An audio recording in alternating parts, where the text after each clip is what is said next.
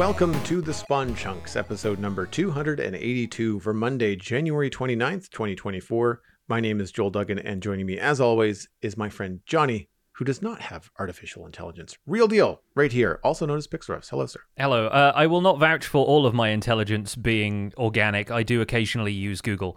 But we've been talking about a bit of artificial intelligence. Also, the bread rising in Joel's kitchen and the rain falling at the cinema where I've been to see The End We Start From. All of that is in the render distance, which is the extended version of the podcast that our patrons get to listen to.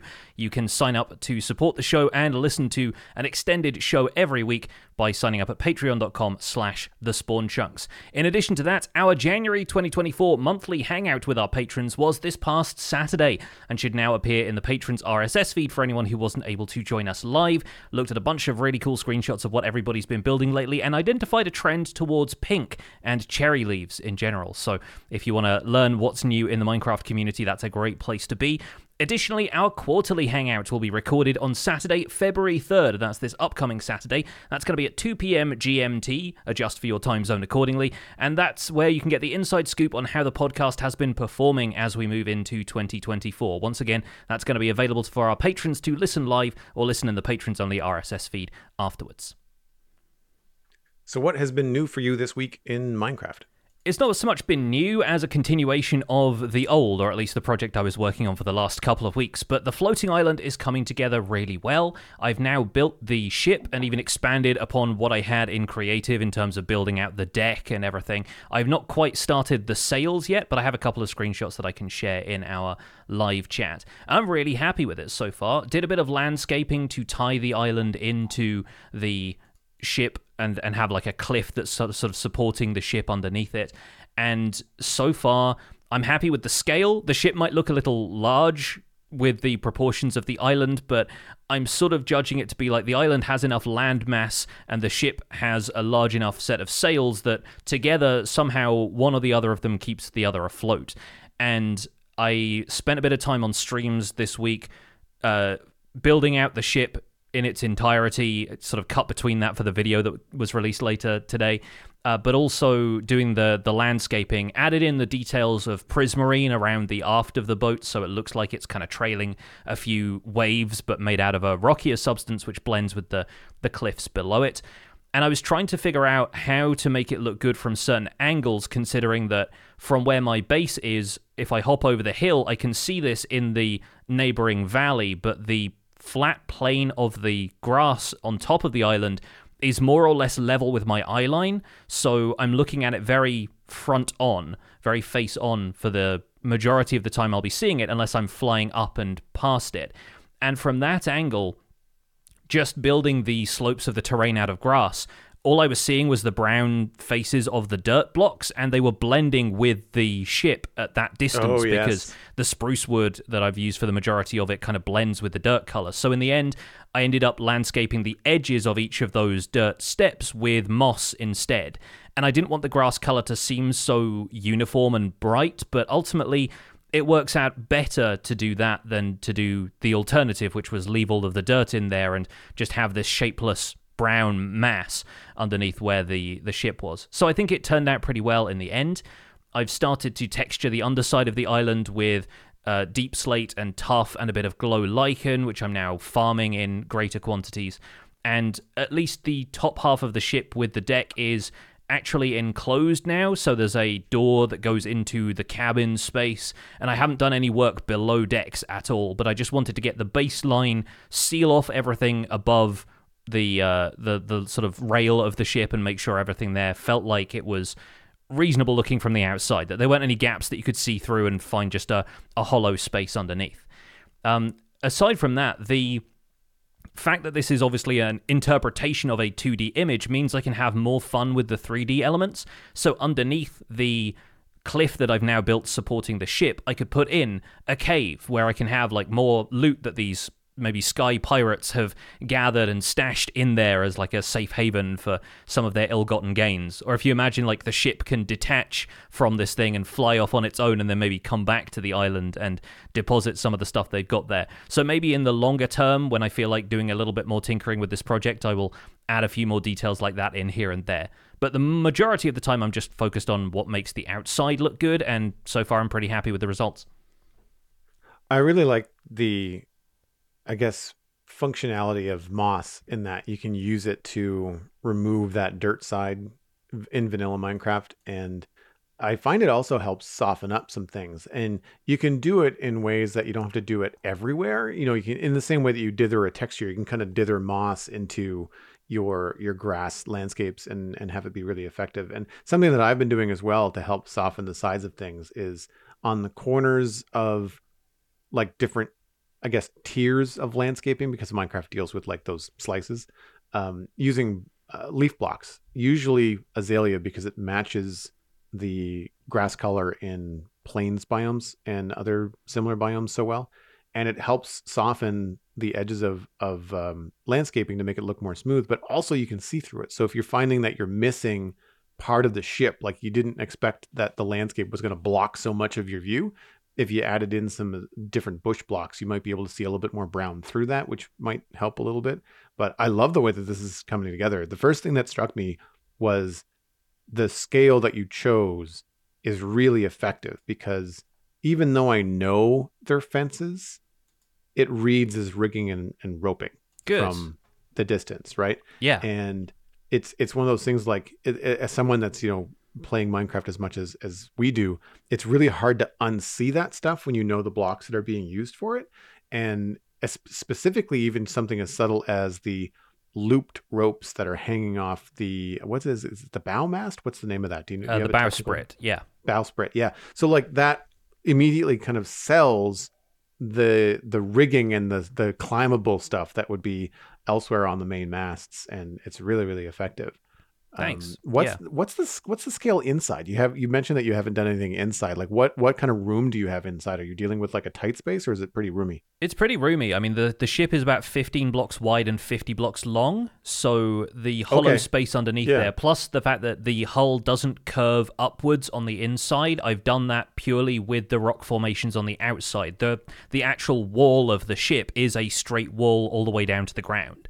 And I see no need to really emulate the normal anatomy of a ship on the inside, considering that it's meant to be part of this island. I think even in the drawings, it looks more like they have built the ship there rather than they have crashed it. And so I don't feel the need to necessarily mimic the realistic anatomy of a seafaring vessel here if it's going to be part of this island and integrated with it from the beginning. So I can do whatever I want with that space and not feel like it has to be all boarded and curved sides of the hull and everything and like a keel underneath or anything. Like, I'm not really bothering with any of that. So I've got room to do stuff in there if I want to. I haven't got any plans for turning it into, you know, a dark room mob farm or anything like that. I have mob farms built elsewhere that are going to be much more effective at what they do. But I just wanted to build this as an aesthetic thing and maybe figure out what I want to do with it later, if anything. But I'm really happy that you say that the fences look like rigging, because that's one of the parts I was really unsure of at first, especially with the scale of the masts, which I've increased since I tried building this in creative. Somebody mentioned that the mast should almost be taller than the ship is long, and I increased them to a height that felt ridiculous at the time, but the more I look at it, the more it feels natural, and once I get the sails in, I expect it'll make a lot more sense. But the top of the masts is actually at a point where the clouds can travel through them. And because this is a floating island, I think the mast maybe tops off at like Y200 or thereabouts, and the flat part of the island is at about 130, 135. So it really does feel imposing, and it almost feels like the clouds attach them to the topmast as like sails after a certain point, which is nice, but I will have to build permanent sails up there eventually. No, that's very, very cool. It's funny how quickly scale starts to escalate in Minecraft. Like you build the thing and you're very happy with the bottom parts of it. But then when you realize, wait a minute, I want this to actually look taller than it is wide. And you realize, well, that means it's going to have to reach up into the sky. I remember that with the skyscrapers in Southport. You do like yeah, okay, there's one apartment on each corner. So there's 4 apartments on a floor and they're this wide and, to make it all fit. And it's not like they're spacious, they're pretty tiny apartments. But then you realize, well, wait a minute, I want this building to feel like a tall apartment high rise, not like a 4 block walk up, right? And you realize, oh my gosh, like this is going to be massive in order to Yeah. get this to, from the outside, for it to look like a tall and skinny building.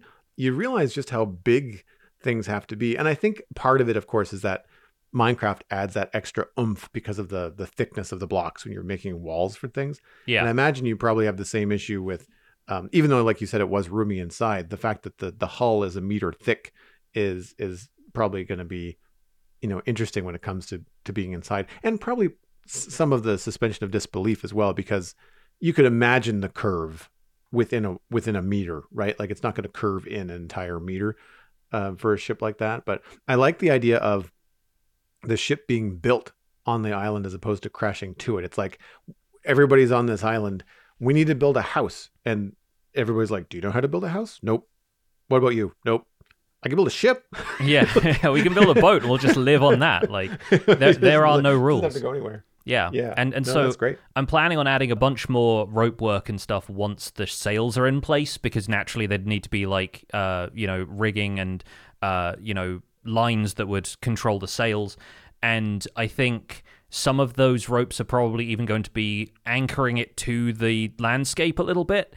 As though everything needs to be kind of tied down or it will float away. So I'm going to experiment with a few things like that. But now that it looks like this, I'm happy with it sitting in the background and can maybe move on to some other projects. But I'm just going to be working on this in the background for a little while and see how it's looking at the end of that. See if I can get it looking the way I want it. For now, I still have to do a bit more detail of the landscape around the back, since that is still mostly empty. But it looks good from the angle I'll be seeing it most of the time. So I can be happy with that for now. Well, welcome to my world of trying to make the landscape look good from every angle. That's what I've been doing. I've been finishing up some of the landscaping in West Hill Valley, and last time we were speaking, I was working on the riverbanks near the wheat farm.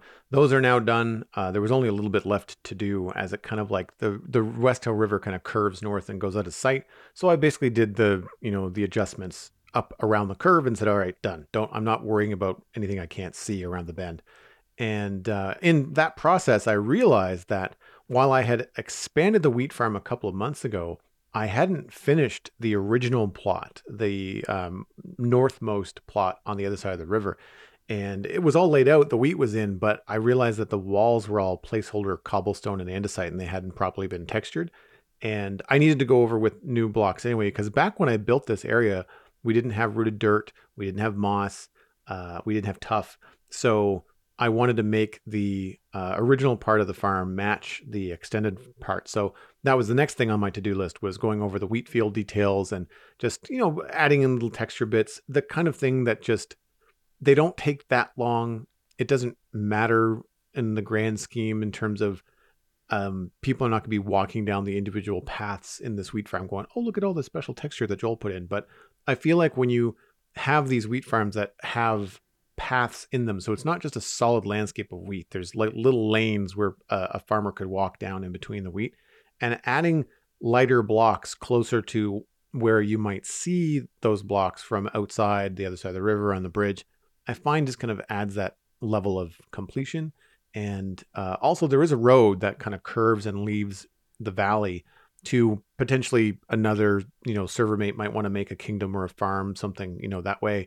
So there's a chance that people are going to be walking by, and I wanted the road to feel complete, and having a stone wall around the edge of the farm really helps make it feel like a complete nestled portion of the landscape.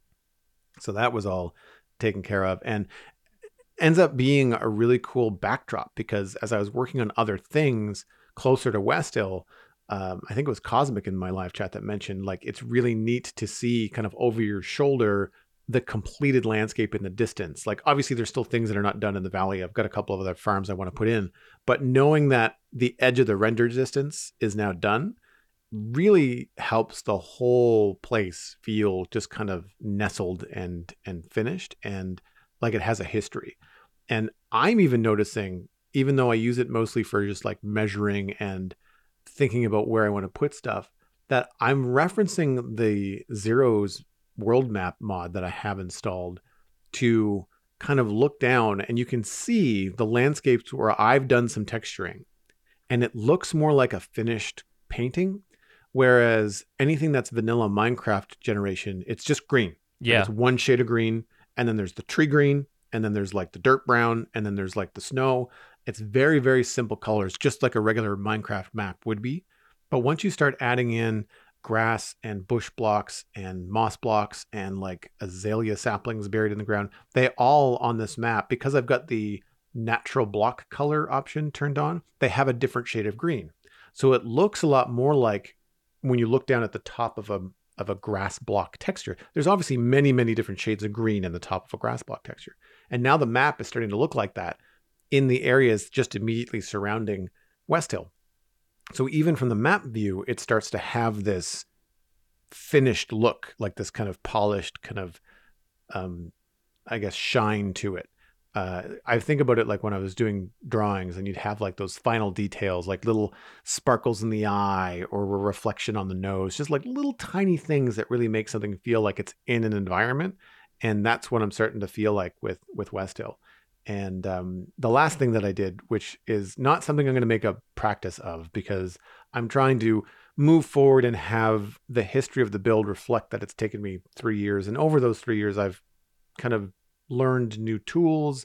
I've changed some of my build styles and some of the ways I want to do things, but I've never really been happy with the front gate.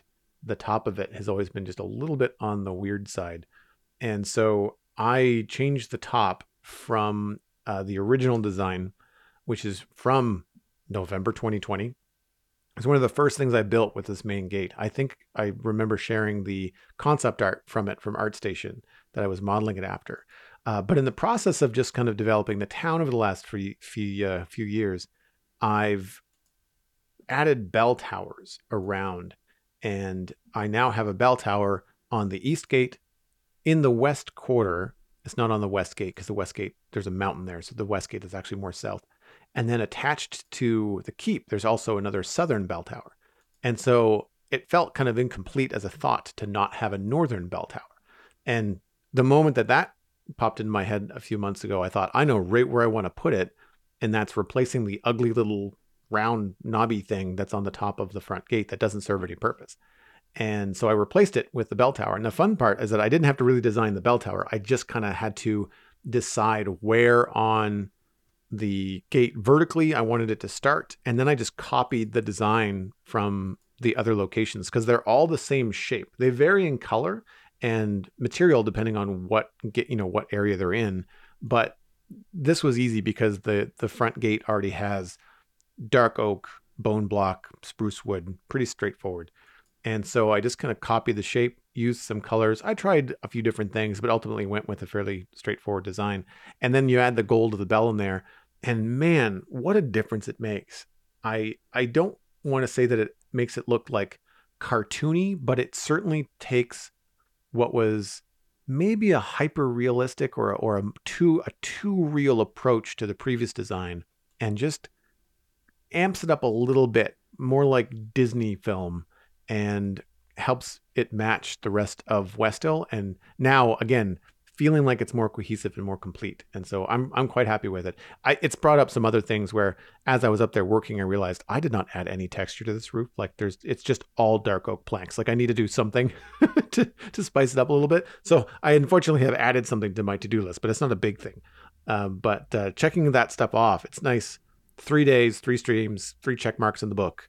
I like that process. Like it's a really good feeling to not have like part 1 through 7 of a build on a stream. It's nice to have just like hey, I finished that today. What's next, Yeah. And I think the changes to the tower look great. You've got a bit more contour in the tower as it rises up as well, so it looks a lot less square and flat from the outside. And then, I think the changes to the top of it, look great, and they do match the other towers that you've got elsewhere in the town, a couple of which appear in these screenshots. So yeah, that's great. It's great to, it must be a really good feeling, especially having worked on the project for the length of time that you have, to have a visual representation of, well, this is how far I've come. Like I remember talking to Fixit about the Realm of Vaston, back when we had him on the show ages ago now, where he was saying, I leave a lot of my early builds and then I move on to different areas. And so the area you spawn in is like stuff I was building 5 or 6 years ago. And my build style has come along loads since then. And I would build absolutely everything differently. But having it there is like a good marker of like, well, this is where I was at this stage in my building career.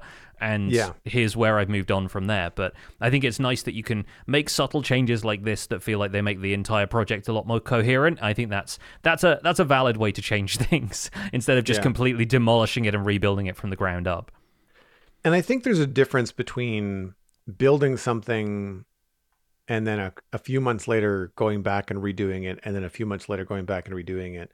When you've got a project that spans 3 years, 3 Minecraft updates, like that to me is like, there are blocks that I didn't even have when I built some of this. And in some cases, I absolutely am going back on purpose where I say like, mental note, I'm not finishing. A good example is the seaside, or not the seaside, the riverside wall of the keep. That I was waiting to do that until Tough was in the game because I knew it was coming and I knew it would be good for it. But I didn't want to do it twice. So I was just leaving it, even though I was working on other things around the keep.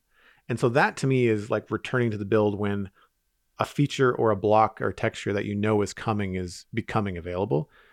What I'm trying not to do is go back over stuff, and there are a few things that kind of rub me the wrong way. There's a farmhouse out in the middle of the West Elk Valley that's absolutely ginormous. Like, it doesn't match the scale of anything else in the valley. It was the very first thing I attempted.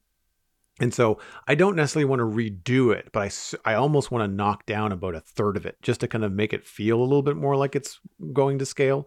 So I'll have to see if that's something that I decide to do. If I do, it'll be the last thing I do. I'm not making it a priority. It's just kind of those mental notes of like, maybe when I'm out, working on a new city build or sci-fi build, I'm going to have a hankering to go do some medieval stuff, or I'm going to want to break from what I'm working on. And I'll just have like a kind of an upkeep or a little poking to-do list around the server to kind of like change it up, keep it fresh. But yeah, I'm looking forward to seeing, what other things I can check off. I'm also still behind the scenes trying to work on upgrading to 1.20.4, which I mean, at this point, I might even just wait to see if 1.20.5 is going to drop. Because speaking of, we're moving into the news, we have a new snapshot this week. Minecraft Java Edition Snapshot 24W04A was published on the 24th of January. Changes in 24W04A. The armadillo now rolls up when it detects a mob or player that has attacked it recently. When the armadillo is rolled up, its shell will protect it and reduce the damage dealt to it, even allowing it to fully resist weak attacks. And the allow cheats option has been renamed to allow commands. Technical changes in 24W04A. The data pack version is now 29. Added an option to use a faster region file compression algorithm on dedicated servers. Introduced changes to optimized worlds. Improved server TPS debug chart. And reduced time needed to generate explorer maps to buried treasures.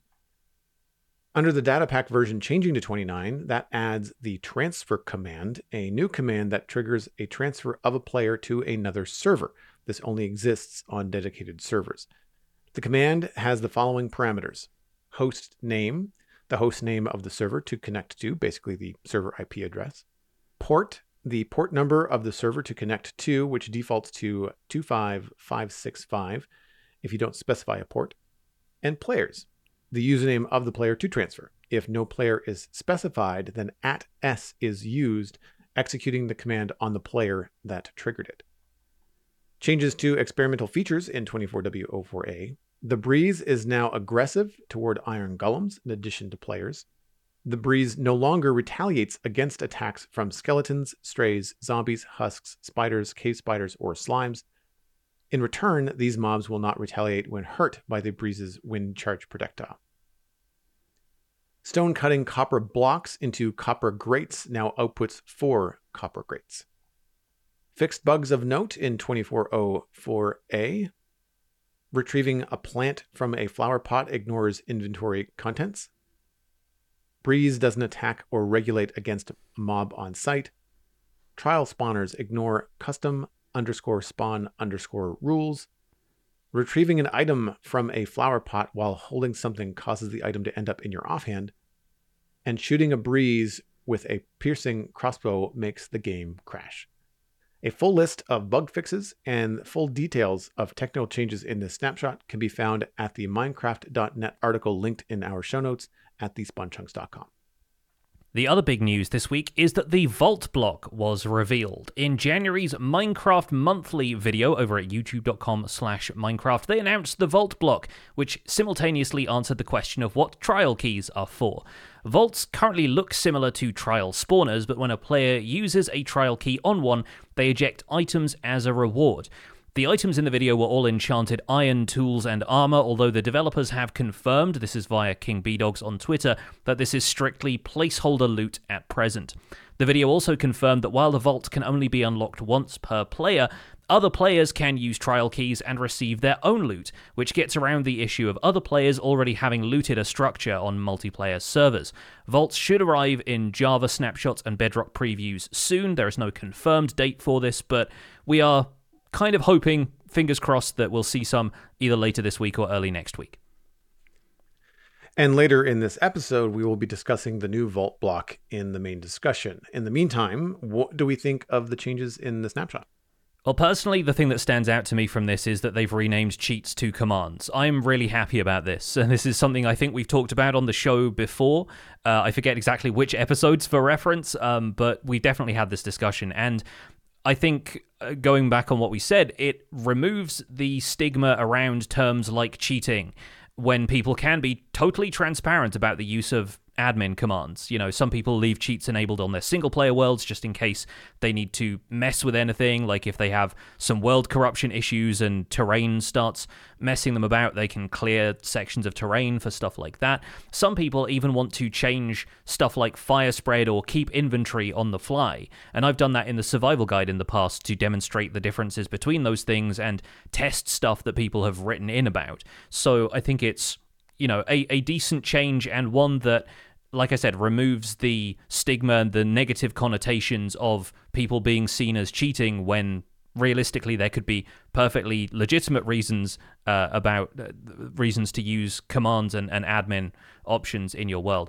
The only significant pushback I've seen on this from a semantics point of view is that some commands were already available even without toggling the option. Like if you do /seed in a single-player world, it prints the world seed on the screen for you. If you do /message in the chat on a multiplayer server, then you can whisper to other players. But I think, in my opinion, that distinction doesn't really need to be made, because it'll be obvious from what you're capable of doing on a server whether those commands are available, whether commands are enabled or not.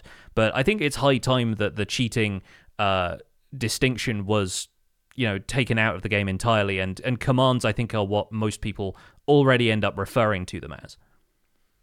And we've talked about this a number of times on the show, I recall, and also have received several emails, not just this week, but like over the course of the discourse on the Spawn Chunks about this. We've had a number of people write in with similar opinions. And actually just this week, Jack W. wrote in to say that playing with keep inventory switched on feels more welcoming and less like a quote unquote bad thing. Yeah. And I've never been part of the player base that felt weird about commands and cheats. I think some of that comes from, I entered Minecraft as like very quickly a 3-month video game hobby turned into content creation, at which point I didn't really care about, you know, cheats or commands, because like I wanted to fly around and get screenshots. I was going to play like that, but like it made way more sense than trying to like pillar up on something to take a screenshot of a build.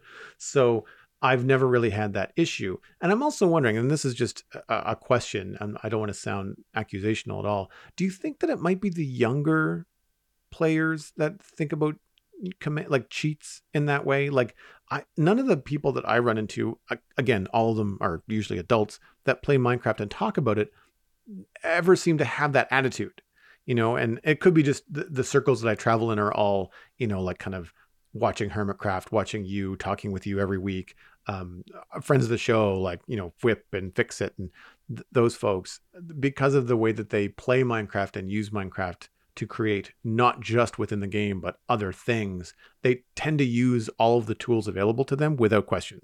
I don't know if it's necessarily just the younger players, but it's a certain, like, there's a maturity of attitude, I think, that comes with understanding that, like, That's a while good way they to are say it, called yeah. cheats, there's not necessarily a connotation of exploiting the game for your gain and to the detriment of other players. I think that's something we've always talked about whenever anyone writes in and says, is this or that cheating? And our answer is usually play the game how you want, as long as nobody else is put at a disadvantage.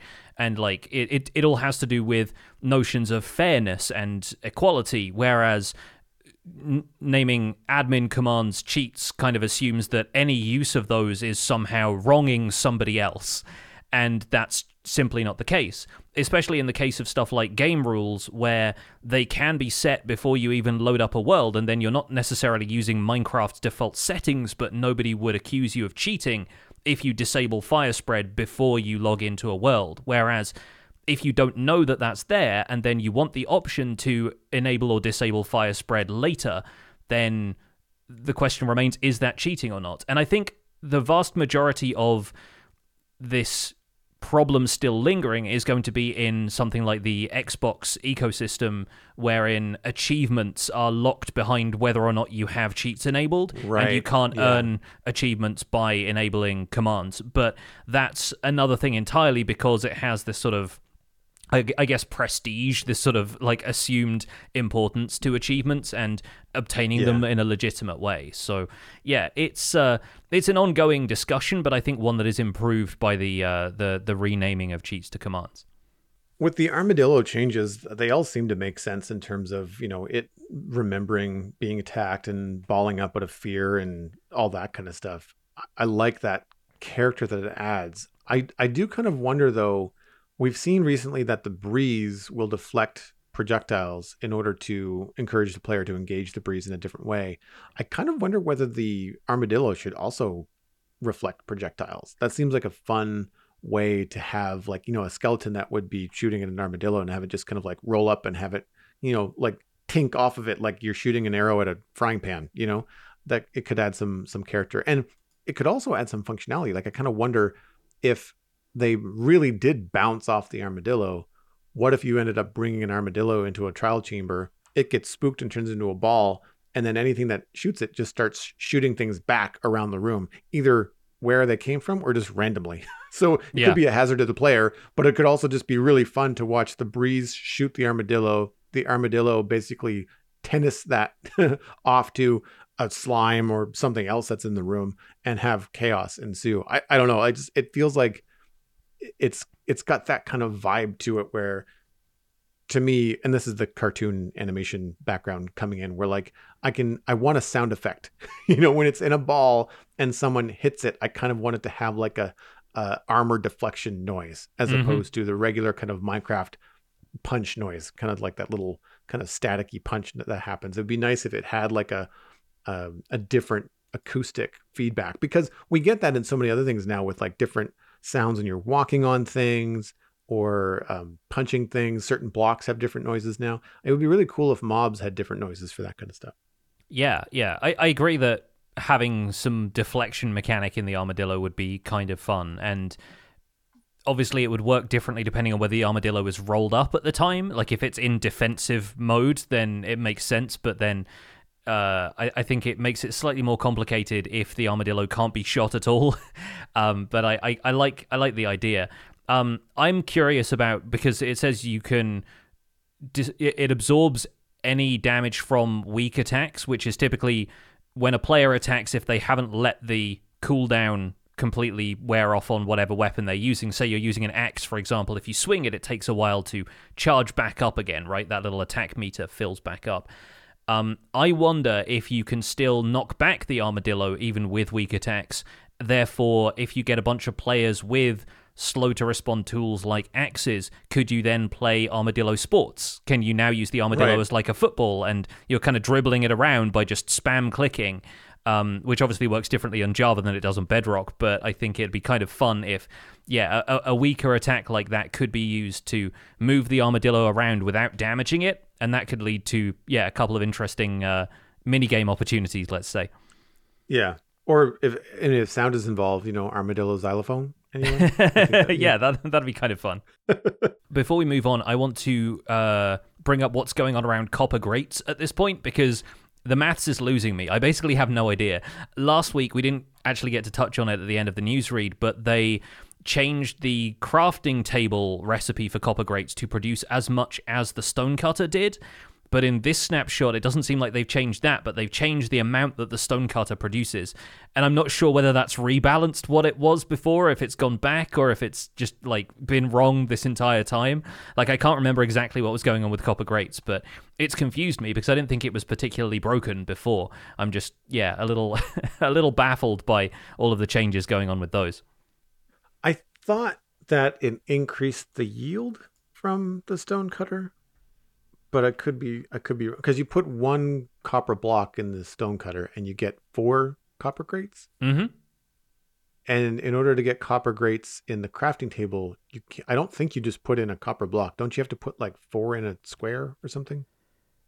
Yeah, okay. I'm looking at it on the Minecraft wiki page for copper grates now, and in 24W03A, it said stone cutting a copper block into a copper grate now outputs 1 copper grate instead of 4. So they basically nerfed the stone cut version so that it had the same output as the crafting table recipe, and they've just reverted it in this snapshot. But they kind of like hung a note on it in a way that it made it feel like something different had changed rather than just that change was reverted. So I was kind of thrown by that. But yeah, in the stonecutter, you always get more output for modified copper blocks. Like cut copper, you get a 4-to-1 ratio, where you get 1-to-1 in the crafting table. Or you get 1-to-4, I guess. You get 4 blocks from a single block of copper. And that had, I guess, carried over to copper grates, but it was maybe listed as a bug before, and now it's back to working that way. So it'll be the same. You end up with an equal amount of copper grates as you do the other copper blocks when you put it through a stonecutter. Yeah, the way that it is now, I think, is beneficial to the player. Yeah, and I have a hard time remembering the stonecutter balances because we've got a bunch of data pack recipes on the Citadel that change a number of things. Most of them are wood related, which you can't use the stonecutter for in vanilla anyway. And so my use of the stonecutter is a little bit fuzzy because I use it for stone, but I don't think and this is probably the end game player in me too. I just put like a stack of something in there and hit the button that I want. Like I don't think about what my ratio is because I just have so much of everything. But it certainly is more efficient than doing it on the crafting table for most things, I think. Yeah. I think a lot of players are going to be used to bringing a stonecutter around with them at this point when they're working on aesthetic builds. If you want like a 1-to-1 stair crafting ratio and everything, then that makes perfect sense. So good that people will have the stonecutter around for copper stuff as well. I thought the server transfer command was really interesting too. Oh yeah, I know I've heard of this in server communities, but it's been so long. I don't know whether that was like a custom thing, like a certain server setup that allowed this. There's a plugin called Bungee Cord that allows you to link dedicated servers together. So you enter like a nether portal or something from one server, yes. and it will take you to an instance of a minigame or whatever that's playing on a completely separate server just to keep the load down on the server they're using as a lobby. Right. And so what I was thinking of, the example that I remember was a survival server that was very busy. And what they did was they had a separate server for mining.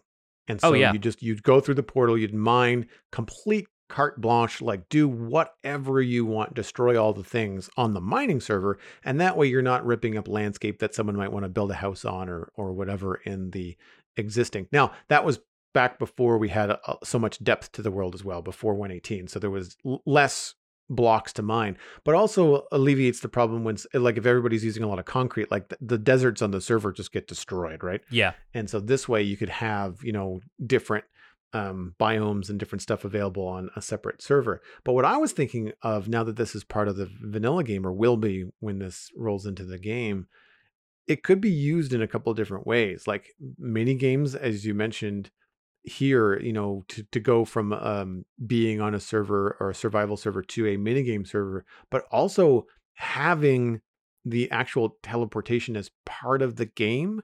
So not necessarily just putting the minigame because it's popular on a different server, but having the transfer of the player be part of the game.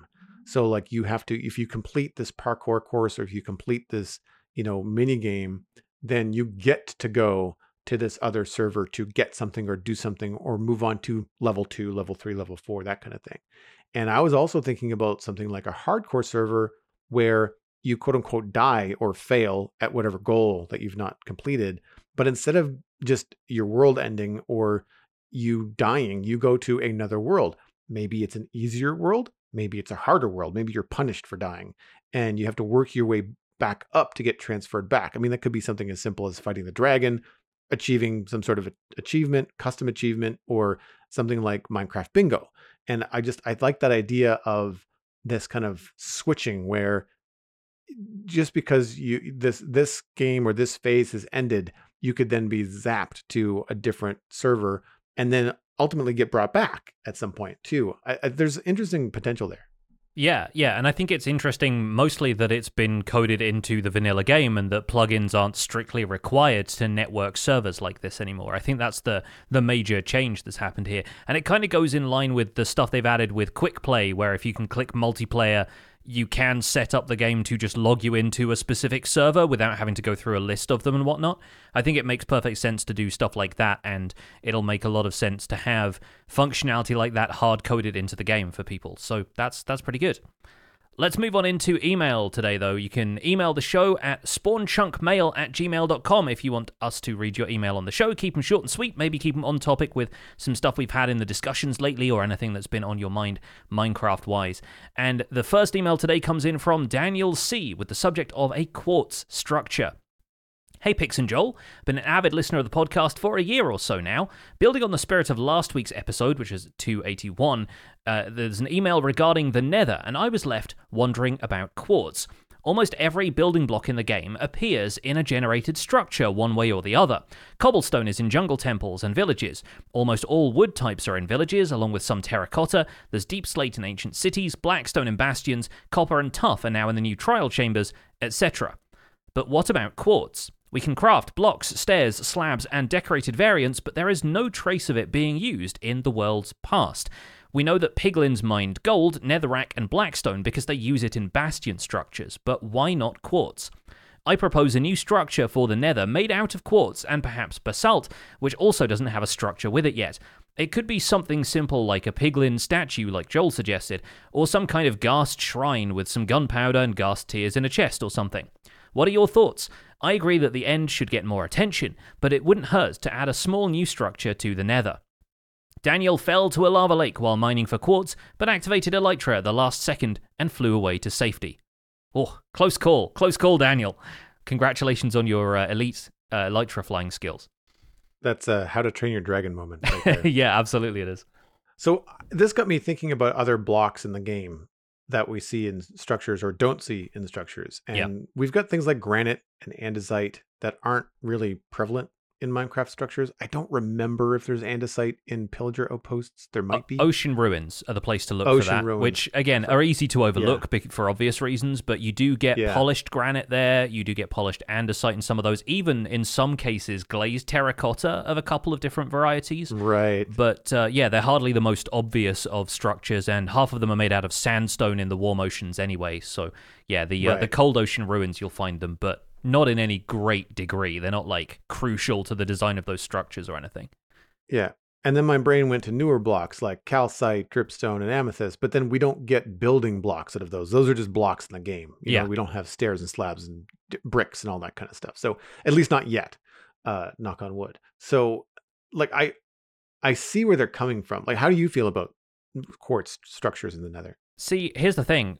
Piglins do show evidence of using quartz in one place specifically. In Bridge Bastion Remnants, the bridge part has a cluster of gold blocks on top of a pillar. It's made to look kind of like a piglin head. It's got like a snout on one side, and either side of that snout are 2 quartz slabs. And that, I believe, is the only place that quartz blocks are used in a generated structure.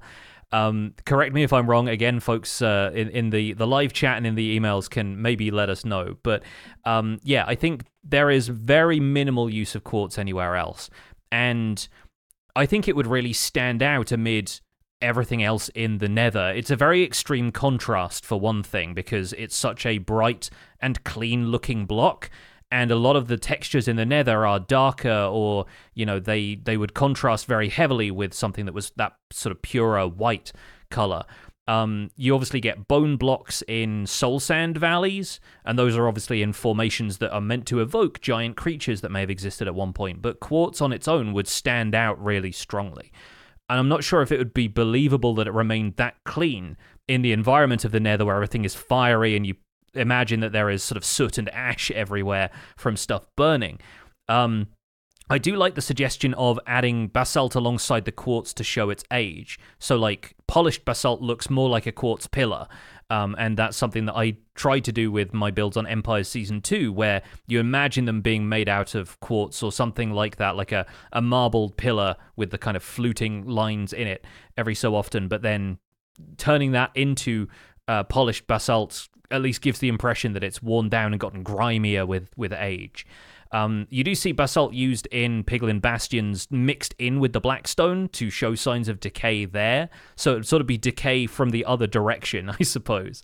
But yeah, there's potential for quartz structures to be introduced, but there are so few resources in the Nether that I'm not certain I want each one of those to be used in a structure and have no gaps in that. I think it maybe lends a couple of ideas to the player to introduce these materials that nobody else seems to have taken advantage of it yet. How do you feel about that, Joel? I'm in the same sort of camp in that they would stand out and not feel really like they're part of the landscape without other blocks or new versions, new textures of quartz being brought in. Things like weathered quartz or something that might have more netherrack in it or something like that. I think it would feel pretty stark because other blocks like Blackstone or nether bricks, they're in the same sort of color value range. They have a similar texture. Like Blackstone is really noisy, just like netherrack. So even with the high contrast, it still feels like it's kind of very nether-like. Sooty, as you mentioned, it almost feels dirty. And I think that, to your point, it would maybe also rob players of like wanting to build with quartz in the Nether, because I remember one of the first things I did when I made my Nether hub on the very first world that I played, I was using high contrast blocks like black and quartz, because I also just introduced a world of color, so I had concrete, and it was one of those things where quartz just looked so stark in the red foggy background of the Nether. It made it easy to find your way back. You look for the giant white door frame that you put in the wall. That's the way out, that kind of stuff. And so I feel like having quartz structures around might, I don't want to say rob the player, but just there's a certain satisfaction to putting something very clean and bright in the Nether compared to the rest of the surroundings, that it feels very player generated and satisfying in that way. In the same way that taking something that's really messy and making it straight and tidy has that same feeling. I was thinking though that you might be able to squeeze some quartz into something like a ruined Nether portal in the overworld. That might work. Not a lot, but like in the same way that there's gold blocks and other bits of the Nether strewn around in those ruined Nether portals, having a bit of quartz there could be interesting. It wouldn't necessarily look like part of the structure. It might just look like a larger quartz deposit, maybe. But then I think about like where else would I see when I think about quartz. I kind of think about like Roman architecture and like pillars and things like that. And my brain went to jungle temples. And I don't know if you want to put something in a jungle temple, maybe inside of it where it can't be seen from the outside. To your point earlier about things in the Nether standing out, I think having a quartz structure in the jungle on its own would be very bright in comparison. And so putting quartz maybe inside the jungle temple. I mean, the jungle temples, in my opinion, needed a little bit of an overhaul because they feel pretty dated to me. But in the same way, we also have trail ruins that are very well hidden in certain places in the overworld. So you could have, a couple of broken columns, maybe some half-built wall or something of quartz in a jungle. And if it's overgrown, then that could be a really kind of a fun discovery as you're walking up on it. It's like, why is there this white speck over here? And then you discover, a half dozen or a dozen blocks of quartz that look like it could have been like a little ruined structure, like a well, or I don't know, whatever, like insert whatever you want to put there. But that could be pretty cool. Yeah, and I think putting it in the overworld is not quite as odd as people might expect, because you think of quartz as being primarily a nether material, but look at it from the flip side. Stonemason villagers trade quartz, and obviously that brings up the question of where you think they get it from. I don't think they get it from the nether.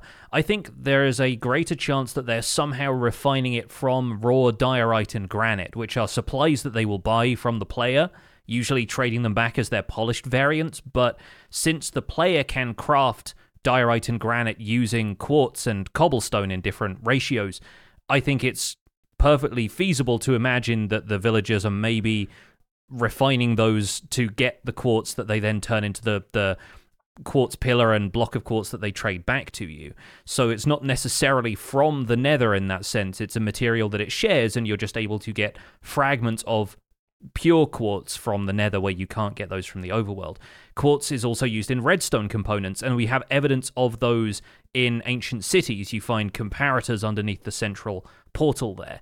So it is not wholly a nether material in the way that we think of it. It's sort of a trans-dimensional material. It crosses the divide in that way. So it may be that the developers themselves don't necessarily think of quartz as exclusively a nether material and wouldn't want to use it in the structures of the nether. Or it may simply be that they don't want to populate absolutely every structure in the world with blocks and make the player feel like they are always catching up to the technology level of the world instead of innovating and finding new blocks to play with themselves. I think it's a really good parallel. It's like, it's why there's no castles in the overworld, right? Because they want people to build their own and come up with cool ideas on their own, and not just say, oh, this is how you build a castle in Minecraft. No, build it however you want. And I think that there's a certain line that I feel Mojang toes, in that they don't want to encroach on any kind of creativity or brainstorming that the player might have. I mean, at the same time, I've certainly looked at ocean monuments and other structures and thought to myself, now, I'm a creative person, and I think to myself, ooh, I wonder what I could do to change that. How would I design an ocean monument if it was up to me? And so I can see like the push-pull of like being inspired by, but also like, well, why would I bother building an ocean monument when they already exist? Like there's that back and forth. Moving on to the main discussion, this week Minecraft revealed the purpose of the vault keys players receive as a reward for completing trial chambers. They unlock the new block called the vault, giving one-time player instance rewards. And we're going to talk about our thoughts on per player loot. What should the vault drop? And should other systems in the game work this way? So what were your thoughts when you first saw the results of the vault key?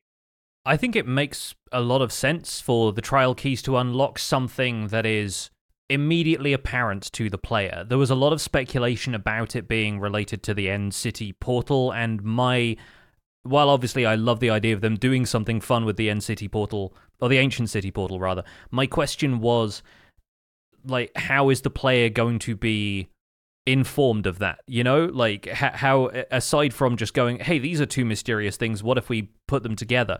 Like, how is the player going to be, notified of that? And so it makes a lot more sense for them to be present in the trial chamber structures for now and related to the trial chamber as an experience.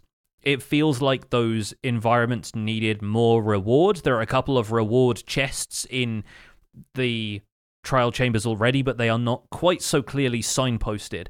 And arguably, you can get better rewards from the trial spawners than you can from any of the other chests in there. So I think it makes sense for them to be where they are. I also quite like the design. For my money, it looks a little bit too much like a trial spawner to the point where players might confuse the two of them at a glance, but it does encourage, a little bit more investigation of the environment, and you might wonder why that, little spawner-looking thing in the corner hasn't done anything yet, so that once you get a trial key, you can understand, okay, that's what I use that on. I think right now, based on my previous experience of trial spawners, we probably get too many keys for an individual structure unless they plan on putting one of these in every major room, or they plan on rolling back the amount of trial keys you get. But I was coming away with 5 or 6 keys from a single trial chamber, and if there are going to be that many vaults, great. If there's only going to be 1 vault per chamber and it's this kind of climactic, you've beaten the room and here's your reward kind of thing, it makes sense to roll back the amount of keys that a player gets in the average run through. Otherwise, you're just going to be able to give out keys to all of your friends and go, here you go, have at it. So I'm kind of mixed on it until I feel out the balance of what they're like in an upcoming snapshot, probably. But I am cautiously optimistic about how this is going to affect the player experience of trial chambers in particular. Yeah, it's a little peculiar that they announced it in a Minecraft monthly video, or like just it's a presentation video as opposed to a snapshot, which is normally how we get stuff. And it leaves this hole for like, while we wait for a snapshot, we kind of have to speculate on really how it's going to work. And I mean, in a good way, that means more time for player feedback, but it can lead to some odd, I don't want to say odd discussion, but some misleading discussion, because like we don't have all the info. Like we don't really know. It's definitely not complete, you know? And to your point about indicating that it actually goes with the trial key, this is where not having it in game to test is a struggle, because I think, and correct me if I'm wrong, I think it animates. Like I think when you walk up to it as a player, I think the mouth of the skull on it opens. Yeah. And I don't know whether that's because you have a trial key on you or just because the player is close by, right? So if it only opens when you've got a trial key on you, then that could be a subtle hint, maybe too subtle, in game for that kind of thing. I thought it was neat. It's very like, you know, Labyrinth or, you know, Indiana Jones. Like you walk up to this thing and the keyhole opens up and it's a mouth. Like that's cool. But like you, I think the design of it, there is like a few pixels of kind of like a coppery orange color on the top, 3 sides of the top, the sides that don't have the little skull face on it. Mm-hmm. But I think the whole thing could have more copper on it. Specifically, it's got this very thick base to it. And I feel like that currently gray, if that was a copper base to it, it would stand out a lot more and be like, this is not a trial spawner. This is a separate thing, right? Because with you, it looks an awful lot like a trial spawner, and the average player may not know that right away. And so I feel like they have to do something with it. You know, we talk about this all the time in design, you know, silhouette, color, and then, you know, any kind of texture that's on it. And so right now the silhouette is the same, because that's a struggle in Minecraft, because so many things are a block, right? Yeah. So you're left with color and texture. And I feel like they could change maybe the pattern on the grate on the side of it. They could do a few things to maybe make it look a little bit more unique. As far as the trial keys go, and I guess we can talk about, you know, the per player loot. My view here is heavily skewed by the fact that I'm playing on a 6+ year old server, and outside of more shulker boxes in the spare elytra, I want for nothing.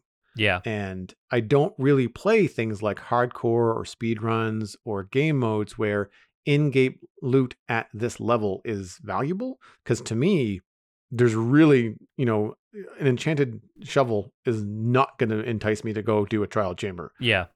I would do it for the experience, but I'm not doing it for the loot. That's for sure. And I would be the person's like, you want my trial key? Because like, I really have no use, you know, for this kind of thing.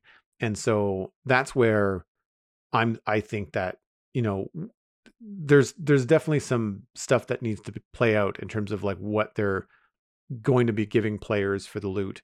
But you know, on the multiplayer server side of things, having that loot be tied to just a player is pretty cool. And I think that it reminds me of player instance drops in MMOs like World of Warcraft, where, you know, you're spending a lot of time on a big event and there's like a boss drop or there's something. And if the RNG didn't favor you, or at least give something to everyone, it would feel bad. You know, you might not get the drop that you're waiting for, but you'll at least get something. If it was just one of the 5 of you is going to get a reward, and, you know, like 3 out of the 5 times that you run it, your priest gets the thing 3 times in a row just because that's how the luck went, like that would be terrible. So having this kind of thing in Minecraft is great. where you can go down, you can get the thing, and if somebody comes up behind you, in the same way that you could leave things in a chest to help someone coming behind you in the trial chambers, you can, and the trial chambers have, sorry, not the trial chamber, the trial spawners have a cooldown. When that next player comes in, not only is the dungeon reset, the experience is reset, but then also if they get a trial key, then there's going to be loot in the vault because it being player specific. And I think that's a really interesting idea. Yeah, I think honestly, per player loot is great, and the current loot table is not. But I don't just mean the placeholder items that they showed in the videos. I honestly think we are reaching a stage where, like you, players are tired of receiving generic rewards, like diamonds or even diamond equipment like this from structures. Like it's something that pops up all over the place. And there are specific cases like ancient cities in which, say, having a diamond hoe in there ties in with the environment of the ancient city where you have skulk everywhere and they're clearly using those hoes to tend to the skulk or remove it from the area because it's the ideal tool to break the skulk with. And so there are some cases in which, a little bit of environmental storytelling can be done with loot like that. But the trial chambers don't seem like the best place to do that unless the reward is some kind of status symbol that says, congratulations, you survived a trial chamber, and kind of ties it in with what these might have been used for and why the structures themselves exist. But I think at this point, I've seen a few people speak out about the idea of not wanting a few emeralds or a few diamonds to be chucked your way, of it feeling like unique loot makes the most sense from this, so that it feels like a reason for the player to go and do a trial chamber beyond just, hey, one exists and I'm excited to see what I can grab from it. And I think that's a fun prospect, but obviously it's difficult to come up with unique items and unique items that have to be locked behind a combat challenge, which is not going to be absolutely everybody's cup of tea. So you obviously have a bit of push and pull with different players' play styles and how much you benefit one play style over the other. I was thinking about this and I came up with a completely independent idea of what I would really like out of a new Minecraft object. I would love there to be something that you could combine with a spyglass in some way, that you could pin your point of view to it when you looked through the spyglass. So something like a lodestone block where you place it in the world and you attune your spyglass to it, and then when you look through the spyglass, you are looking from the perspective of the block you just placed, and it detaches your camera from the player's field of view, allowing you to look at stuff from a distance or set up security cameras in your base, or if you're working on a build and you don't want to fly back and forth to a viewing platform from a certain angle, you can just place a block there and, every time you look through a spyglass, you're holding down the right-click button, but you're looking through something. And if it was something that had a utility like that, I would be going down to trial chambers in an instant to try and get hold of one of those so that I could use it for building. But not everybody's going to want to do that. Not everyone's going to want to go through a combat trial in order to get hold of some stuff. I know people who are still scared to go to the Nether because, the amount of stuff that exists there that is designed to kill you or is scary, or there's lava everywhere and there's a chance of you losing everything, but that impedes their progression through the rest of the game and locks them off from having access to certain materials.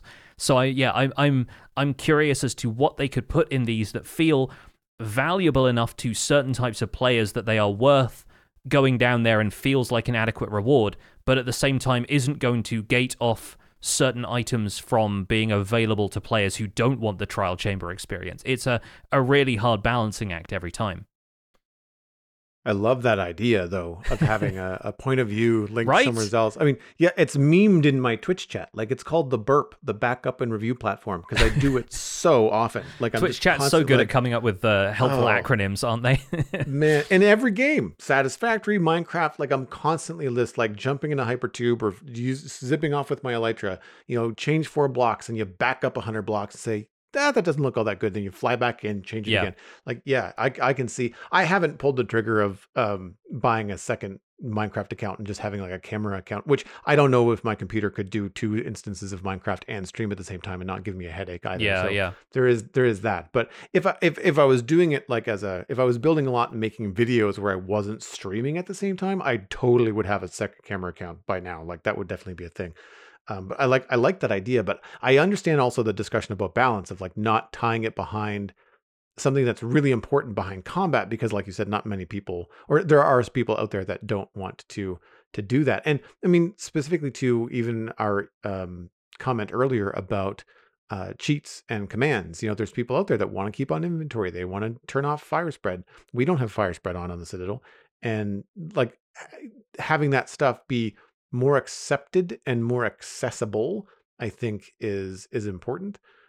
So when it comes to stuff like this, like it's always hard to kind of come up with something that doesn't imbalance a game. And I think it's one of the things that's so challenging about Minecraft being now 14 years old, is that it's like there's just so much. There's such a knock-on effect. You add in one new thing, and it becomes an entire, like potential can of worms for other balances in the game.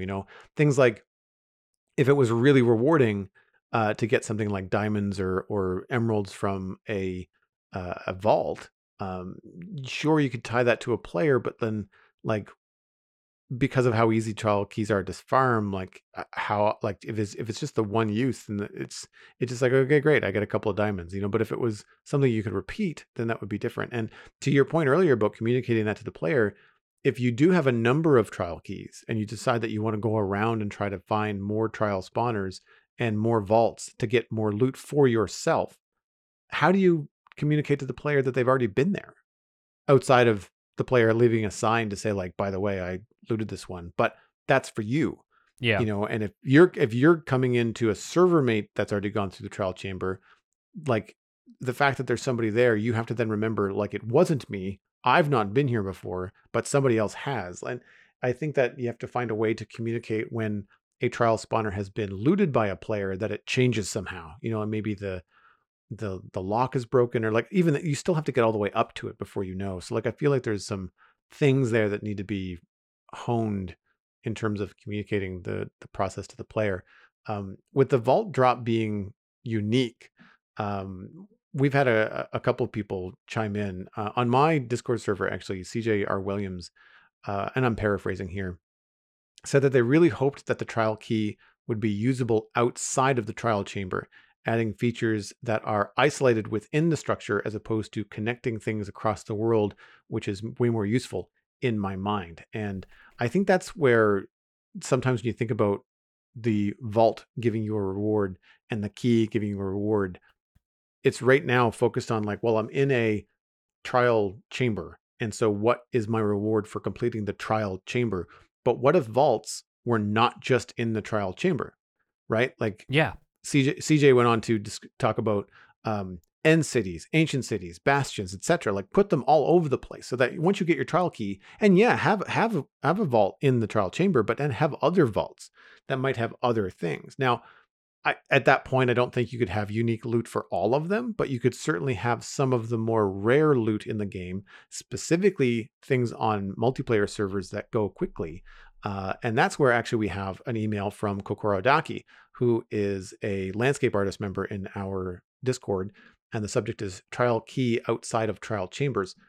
Hi, Pix and Joel. This week, we got the news about what the trial key will be used for in the trial chambers with 1.21. Personally, I think it's an interesting system, and although the rewards currently seem mediocre, Mojang has said that those are placeholders and may change, so I'm withholding my judgment about that for now. However, I think this system could be adopted across so much more of the game. I'd love to see Mojang use this in some of the rarer structures in the game to allow players to reset looted chests once per player, at least those that don't come with much loot of significance that may have unique rewards. For example, any player who wants to collect conduits on a large multiplayer server may have to travel thousands of blocks away to find undiscovered buried treasure. So what if the trial key could be used on a buried treasure chest to regenerate the loot and maybe get a Heart of the Sea out of it? Or what if some of the more special chests in bastions could be regenerated for more chances at ancient debris and smithing templates? Or perhaps instead of resetting existing chests What if some structures got extra chests that could only be opened with trial keys? Do you guys think this could work? Is there anything else you think trial keys could be used for, considering how easy they are to farm? Kokorodaki drowned next to a buried treasure chest because he couldn't remember which shulker had his trial keys. It's like looting through your pockets looking for the right thing and underwater. Again, very Indiana Jones, right? Yes. I like the idea of the trial keys opening up various chests. And that's where my mind was going when they first announced trial keys, was that I didn't think it was necessarily going to be this vault thing. I thought we might get a new kind of chest or something that could only be opened with a trial key, but not just one location. Like it would be a new Minecraft thing that would just be everywhere. And if it was something unlike a vault, if it was something like a trial chest or a locked chest that the player could craft, then that opens up all kinds of stuff for mini games and rewards. And like you farm some trial keys and then you use those in your mini game as a reward for people that complete your shooting challenge, with your bow and arrow. And then they get to use that trial key on a locked chest that's in your in your mini game, and they get a special reward, whatever that happens to be. And so there's potential there to expand it outside and have the mechanic be used across like everywhere, overworld, nether, all kinds of places. I love the idea of Heart of the Sea and the smithing templates, like anything that's like that's difficult to get, and there's just one, or maybe two in a chest, and they're few and far between. I know that I think I can't remember who, but in my personal Discord, there's someone has a new world, and they decided to use large biomes. And it's a single player world, and they're having trouble finding stuff because everything is just so far apart and the biomes are so large, right? So, you introduce that, or you introduce, multiplayer servers, and it just becomes a real issue in terms of scarcity when things get, snapped up so quickly. So there's potential to use the idea behind player linked loot with the vault and apply it to other things in Minecraft. Yeah, like I like the idea of being able to re-roll chest loot once. That's kind of a fun concept in itself. But I feel like that's not necessarily what they have planned with the vault and the trial key, but definitely a fun concept that it might be worth revisiting in future. I do think that the vaults themselves have great potential for adding in revisions to older structures, although it seems like from what I've read online, the devs are somewhat resistant to that idea.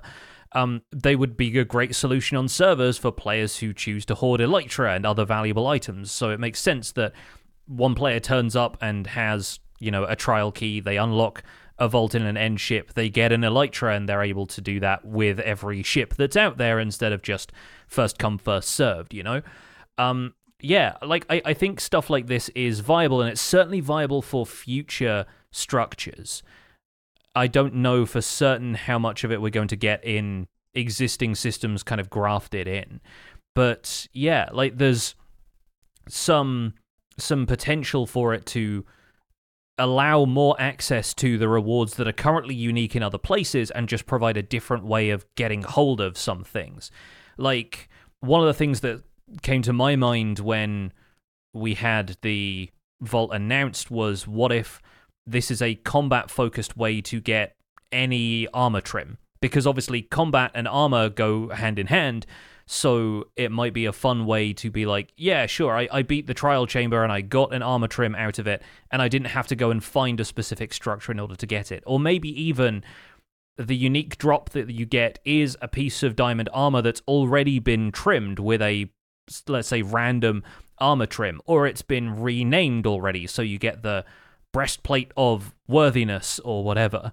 And maybe even that prompts some players to pull some lore out of the situation and imagine that somebody else has left this behind, or some sort of civilization has gifted you this piece of equipment. I think that kind of stuff makes it a little more viable, I think, to give you loot that players are already used to.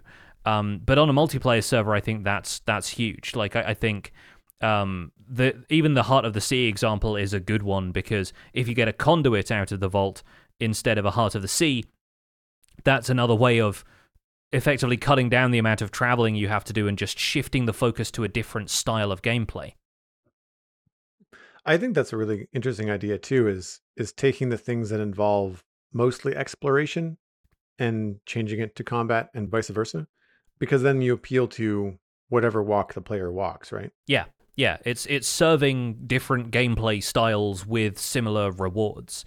And I have seen a few people, we'll call it complaining because it is complaining, but like raising the point that a lot of the stuff that Mojang adds, and naturally this is the case because a world is ever expanding and you have to explore new chunks in order to find new resources and stuff, but basically everything forces players to explore when sometimes that may not be their desire. And exploration can be served by a variety of things like new generated structures and new biomes and stuff like that. But there are very few ways of players accessing those things if they're not interested in exploration at all. And so, yeah, you might argue that it's all part of the game at that stage, but there are certainly players who would want to acquire stuff in different ways, and some players might just want to fight a bunch of stuff and then get hold of the armor trim without having to go through the process of looting the 17th desert temple in a row in the hope that they get their Dune armor trim or whatever. Like, it took me ages to get the End City armor trim, and I didn't want shulker boxes or any of the End City loot by the end. I was just looking for the armor trim, and that one probably took me the longest or the most structures contiguously raided until I encountered one. I think I got my End City I think I got the Ancient City silence trim faster than I found the End City one. So yeah, I do wonder if it's a matter of players just finding a cool solution to that fits with their gameplay style, as opposed to it needing to be unique loot and it just being like another way of getting hold of something. Whatever the eventual loot is from the vault, it will have to be pretty special for me to be interested in it. And I say that as someone that could probably use Swift Sneak that you get from Ancient Cities. I mean, it's neat, it's unique. I could probably find it useful in building. Sure. Have I bothered to go get it? No. And I think that's another, like, I haven't gone to get armor trims either. I have some. They've been delivered to me by server mates because they found extra.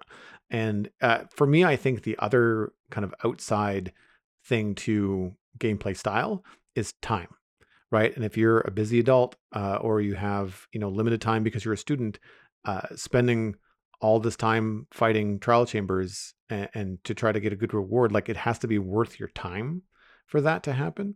And if it's not, then again, to pull from something that I saw in my Discord, I believe from CJ, was that he's hoping that the trial chamber experience and reward is interesting enough that they don't turn into just something that you want to mine down into nothing to get all the blocks from. Yeah. And there are going to be people who just want to do that because they want a load of copper without having to age it. I think sure. There's still plenty of reasons for it. And going back to what CJ said about there being something you collect from a trial chamber like the trial key and then it is used in a different structure, while I said at the beginning that I think it makes sense for them to be used right there in the trial chamber for now, I personally do like the idea of it effectively sending you to different places, right? It's like the progression of the game where you have to go to the Nether and then you're trying to locate the Nether Fortress, and the Nether Fortress gives you the thing that you need to locate the stronghold, and you get taken to that a different way, and there's this knock-on effect, this sort of domino effect of challenges that you have to set up and knock down. And I think there is room for that in other systems elsewhere in the game. And so if ultimately vaults get put in other structures, I think that goes hand in hand with it. But we're starting small and focused. And I think that's something that's a good thing for ideas in Minecraft that can be fleshed out into larger systems, is that if they start small and focused, players get a handle on them, and then they can figure out what to do with them next. That is the hope, at least. For now, though, that's where we're going to leave this discussion and this episode of The Spawn Chunks, but we'd love to hear from anyone else in the community, especially if we get our hands on vaults this week, what your experience of them is and how you would make them into something appealing to players from all playstyles. In the meantime, you can find more information about our show and links to some of the stuff that we have talked about today over at thespawnchunks.com. The music for the show is composed by me, and The Spawn Chunks is proud to be a listener-supported podcast. If you're getting some value out of the show, why not consider putting some value back in? You can visit patreon.com/thespawnchunks to join our community, where pledging at any of the paid tiers gets you an invite to our patrons-only Discord chat. You can listen to the show live when we record it in Discord every Monday. Our monthly Minecraft audio hangout has just happened, but there'll be another one at the end of February. And we have our quarterly hangout coming up as well, so stay tuned for announcements about that in the announcements channel in Discord. We currently have 323 patrons, which is steady on from last week. Of course, there is always room for more. Special thanks go out to our content engineer patrons, Hunter555, Jumbo Sale, Mindtrip Media, Party Voyager, and Yitz. Thank you all for your support on this episode. Sharing the podcast with your friends is the easiest way to support the show. You can find us at The Spawn Chunks on social media. Personal recommendations are by far the best way to share a podcast. Just tell a friend about The Spawn Chunks and where they can go to listen to it. That includes iTunes, Spotify, Google Podcasts, and YouTube. Be sure to leave a rating and a review on your favorite platform. You can email the show at spawnchunkmail@gmail.com. The RSS feed is linked on the spawnchunks.com, and the patron-only RSS feed is on the Patreon page. That's where you can listen to the render distance, the extended version of the podcast. My name is Johnny, but online I go by PixelRiffs. You can find most of what I do at youtube.com/PixelRiffs, where the Minecraft Survival Guide is currently in its 3rd season. I also stream 3 days a week on Twitch, where I do behind-the-scenes work for my YouTube series, including all of the building on this floating island that's been going on lately. I'm also the voice of the unofficial Hermitcraft recap, which is still on hiatus as Hermitcraft prepares for Season 10, but in the meantime, you can find us through a quick YouTube search, and aside from that, I'm at PixelRiffs on both Twitter and Instagram. Joel, where can people find you online? Everything that I'm doing online can be found at joelduggan.com. That includes a link to the Citadel Cafe, my podcast about sci-fi and fantasy entertainment. I'm Joel Duggan on social media and Joel Duggan on Twitch, where I typically stream Thursday through Sunday, mostly these days building on the Citadel, working towards finishing up West Hill. Thanks for visiting The Spawn Chunks. The world outside is infinite, but what's in the vault?